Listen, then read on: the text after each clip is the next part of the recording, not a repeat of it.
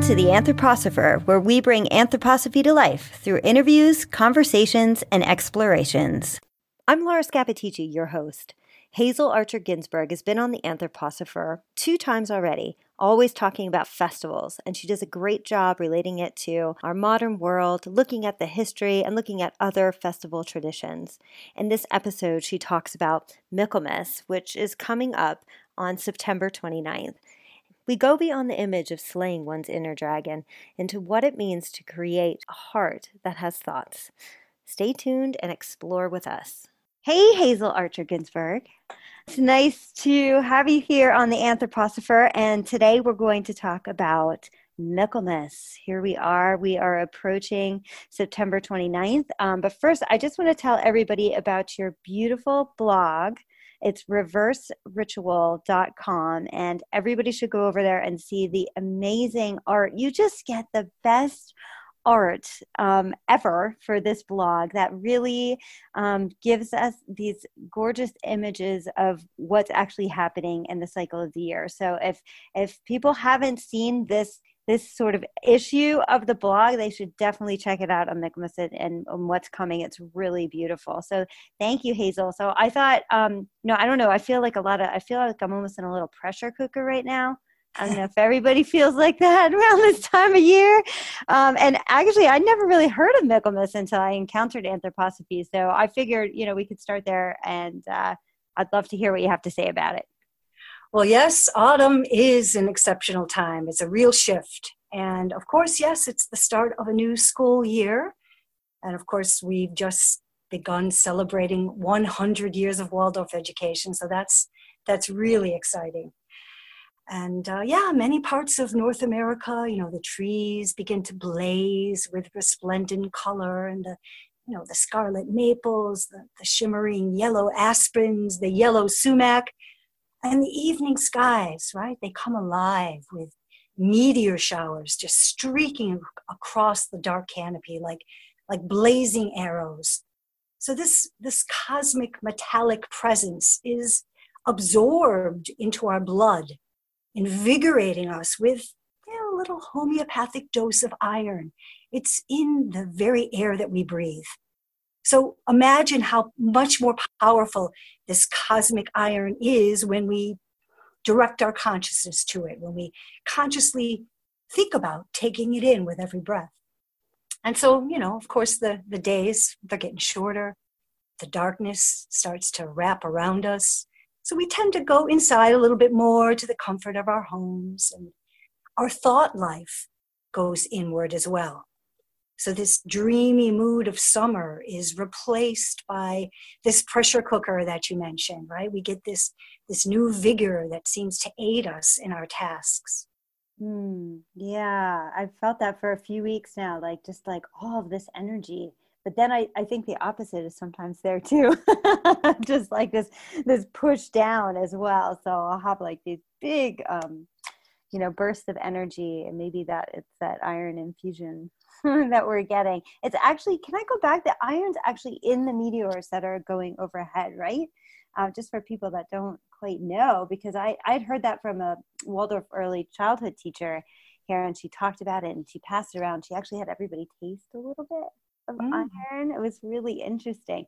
So can you say a little bit more about it, how it's in the skies like that?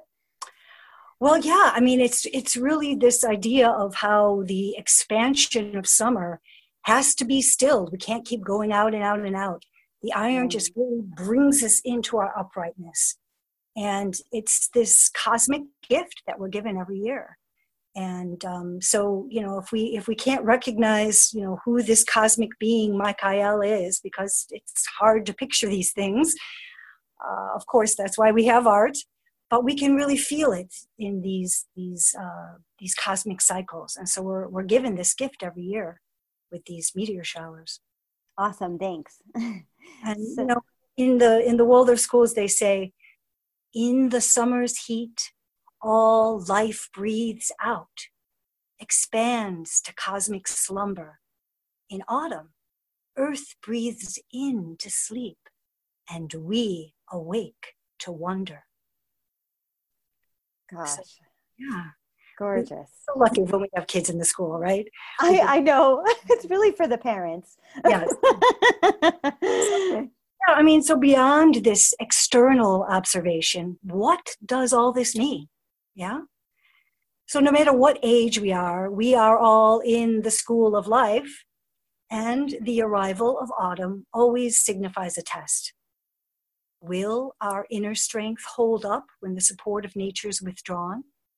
Are we willing to breathe in after the outbreath of summer?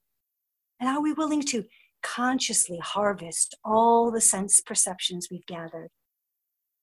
Are we consciously working to preserve and digest all these life forces which we've received, giving us the resources, giving us the reserves that we need to courageously go into the dark of the year? Our grandmothers, they knew, right? They would start to do the canning. All the things are ripening now, so they would preserve these things for the cold. And so how can we do that with our sense impressions as well? It's so interesting because I had a neighbor and she said they would can the peaches, around this time. And then in the winter, she said it was like eating sunshine. Oh. And that's just what you're saying. It actually is like eating sunshine. That's so beautiful. That carry that light right in that jar of peaches. Nice. So, we just had the fall equinox, and equinox time gives us a chance to really feel the balance of the light and the dark before we make that descent into the dark part of the year. So now we're being asked to become more self-reflective, and we must be able to enkindle our own inner light, and that takes work. So during this growing season, nature supports our human consciousness. It's a gift, like I said, from the cosmos. But now for the harvest, we must work to fashion our own self-consciousness, if we really want to remain awake. And, September full moon, we know it as the corn moon or the harvest moon. And when the new moon comes, which this year it falls on the eve of Michaelmas, September 28th, it's the start of the Jewish New Year, the beginning of the High Holy Days. So that's pretty special. There's always a connection here with these High Holy Days this time of year. And it's also the Islamic New Year. And in Greece and Rome in ancient times, it was dedicated to Demeter and Persephone, right? Because we're exploring this idea of the descent of the goddess. And also Dionysus, right? In tune with the grape harvest. But today, in our present age, we are invited to stand with our time spirit, Michael. So Rudolf Steiner, he's given us many indications about this being. So for today, let's start by looking at the name. Michael is a question, for it means who is like God? Well, questions are good, right? They help us think. When we're in the school of life, we have to think. And this powerful sun being brings a special kind of thinking, a special influence to the gestalt of our time, which calls for us to create a festival of the future, which we call Michaelmas. So spiritual science tells us that human consciousness, ever evolving, always changing.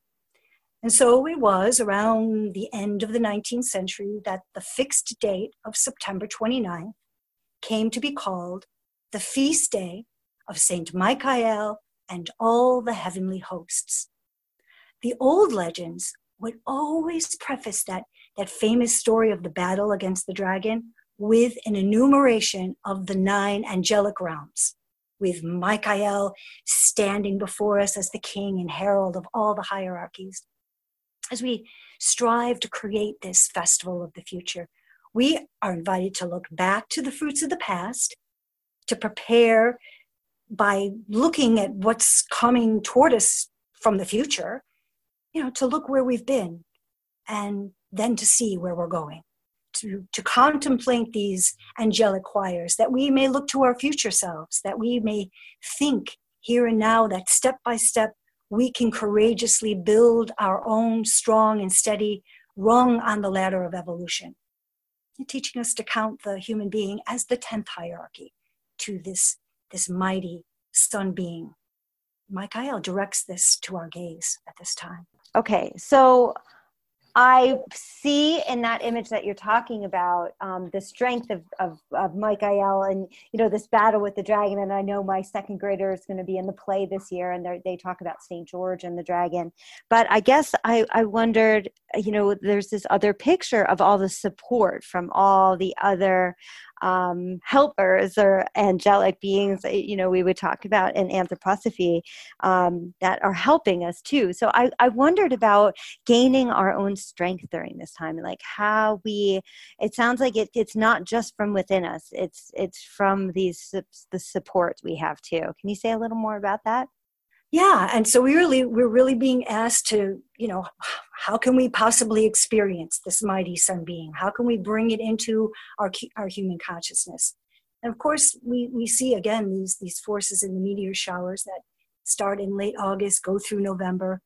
And so, we're really witnessing the power of this being in these shooting stars, strengthening our blood with this cosmic iron so that we can wage battle against anxiety, fear, hate, creating an inner process that permeates our earthly thoughts with cosmic thoughts so that our hearts can begin to have thoughts. And so this is how we can attempt to really understand and practice what spiritual science calls imaginative cognition or heart thinking. So we can start by asking another question.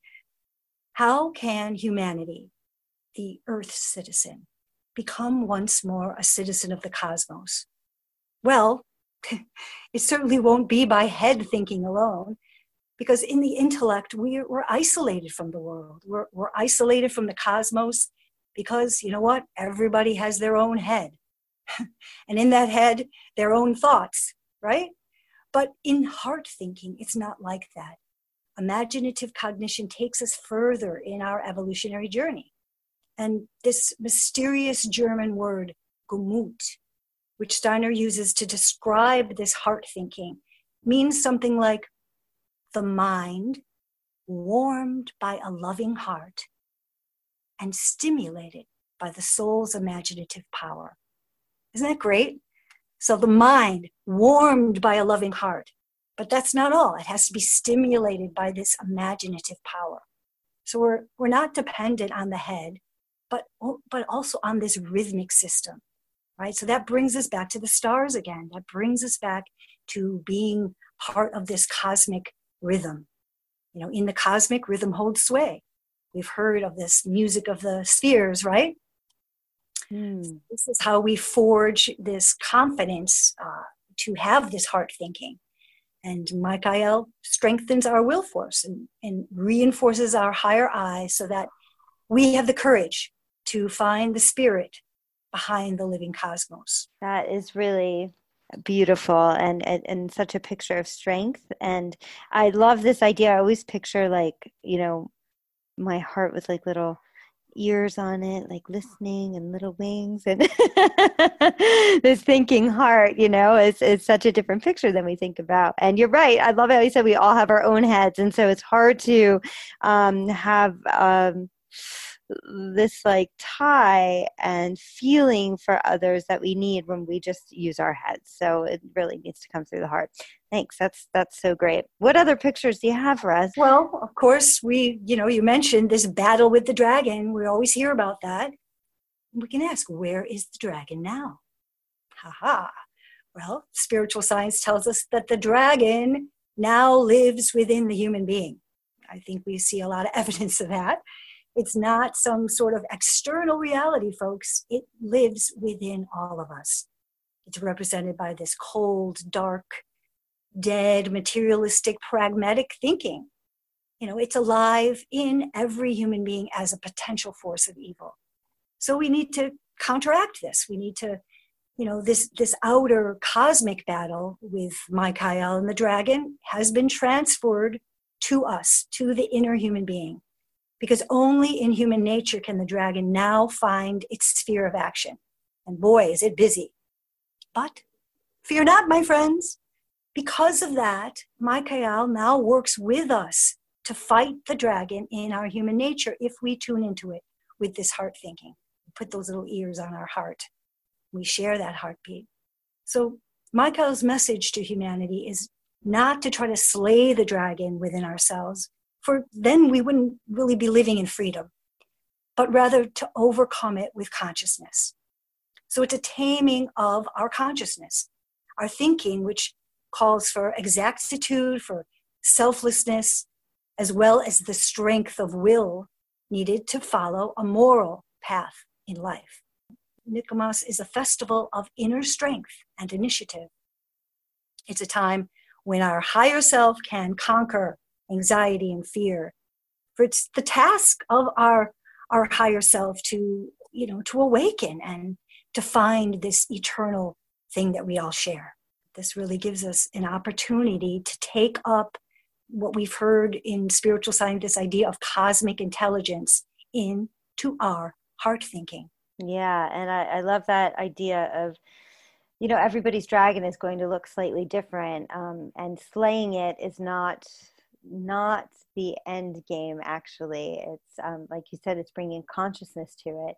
And the forms that it takes, I think we can see those externally all around us, but internally thinking about, I think anxiety for most people is present in one way or another. And especially it seems during certain times of year, it seems more heightened than others. And so using that, the connection that we have with the world around us and with these other forces and with each other, it's on so many beautiful levels.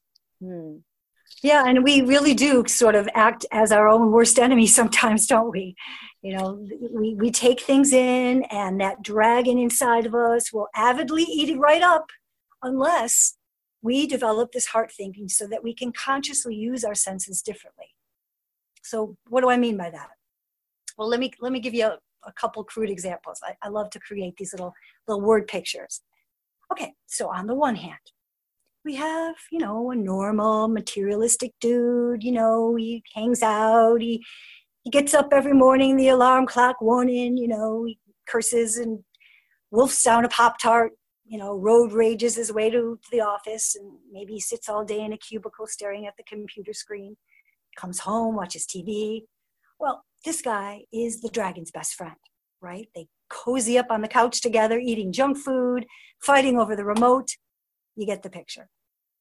So on the other hand, say there's a woman who wakes up to the sound of birds every morning and lingers to contemplate what may have come from the night.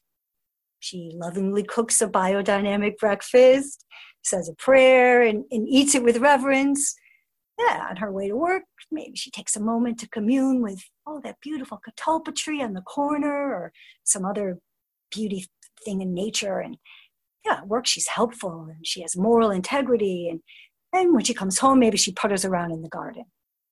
So let's take this last example, and we can even take it further. So what if a person's karma has led them to seek out spiritual science? Well, perhaps when she works in the garden, she tries consciously to connect with the spirit behind nature. What does that mean? Well, maybe we can just think about acknowledging the elemental beings, right? The kids know about this. The gnomes and trolls of the earth realm, right? When we're digging in that soil, we can ask, hey, what are the worms trying to tell me today? Or we can tune into the sylphs, the fairies of air, when we listen to the wind, or working with the spirits of water, the undines, perhaps stirring those biodynamic preps and asking, how can I learn to be more adaptable? Like water, flowing, freezing, rising in steam. Taking in the power of the salamanders through the fiery rays of the sun, seeking to integrate its warmth into our blood, into our will. This is heart thinking in action, folks. Right?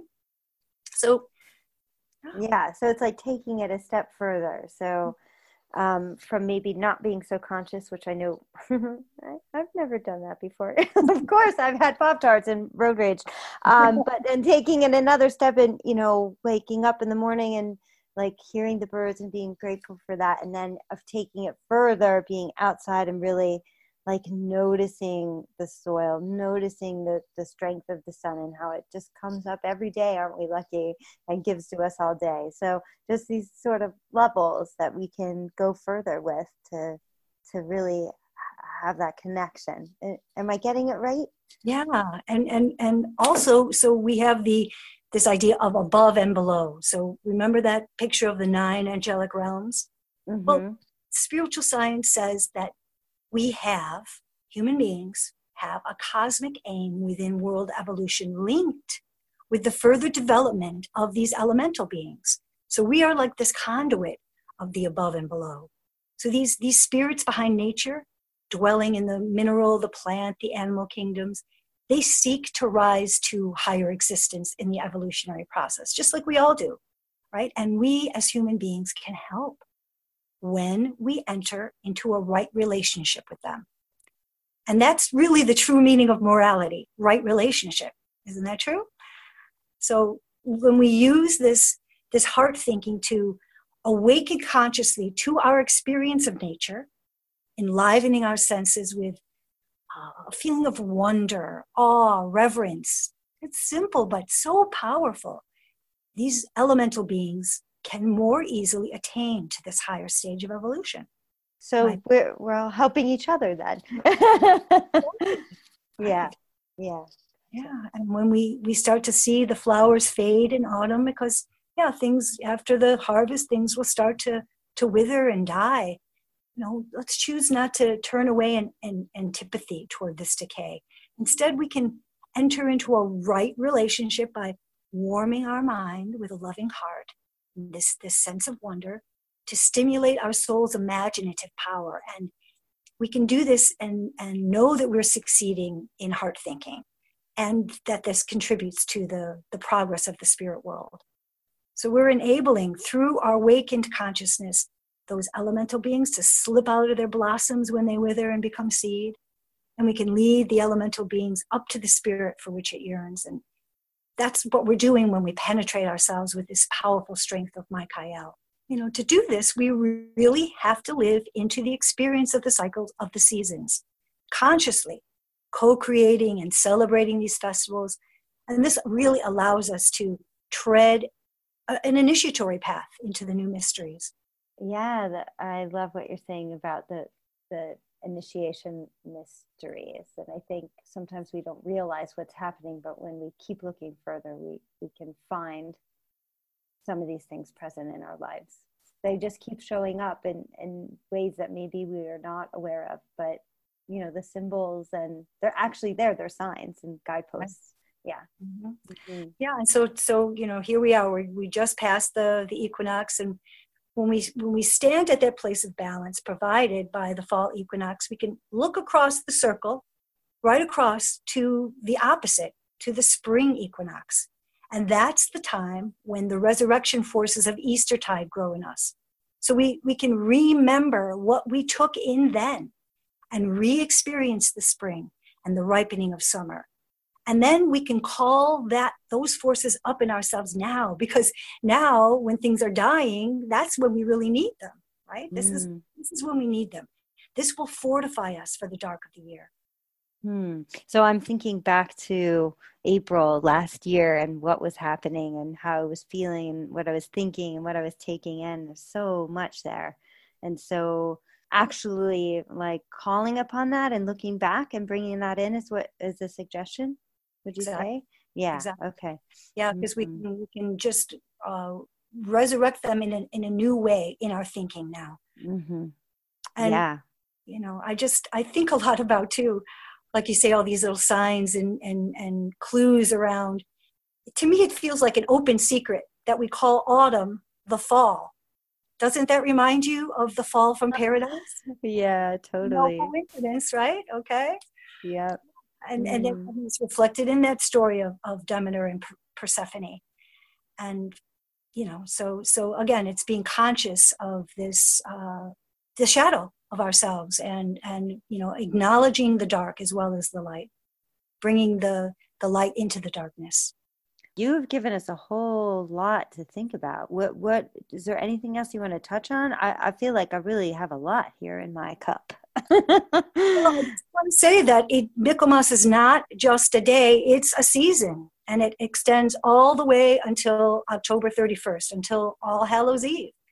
So yeah, it's a time of harvest, a time for work, time for storing away that which we need for the cold, dark months ahead.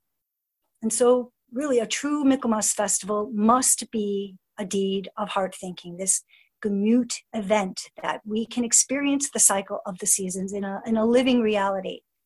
So yeah, that's what I wanted to bring today, this idea of heart thinking, that it is the modern antidote to the dragon.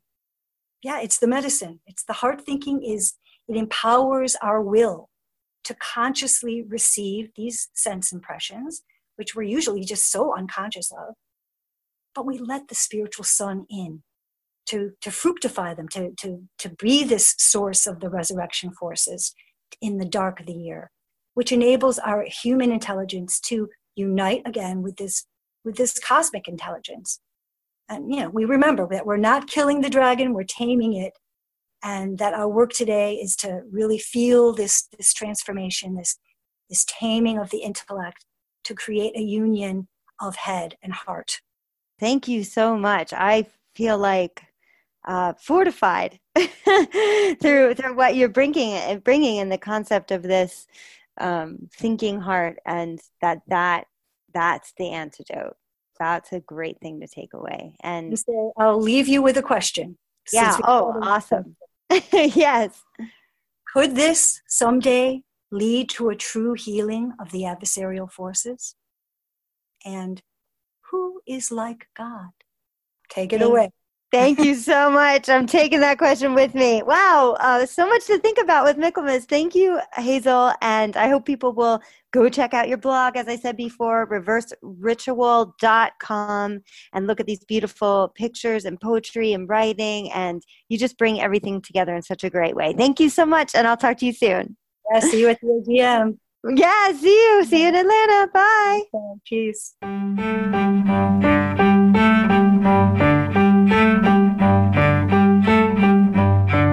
Thanks for joining us today on The Anthroposopher. Stay tuned for our next episode.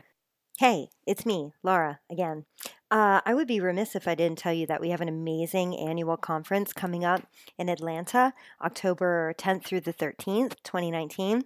And also that we have an enormous collection of webinars on our website at anthroposophy.org/webinars. So head on over to the store, and boy, I hope to see you in Atlanta.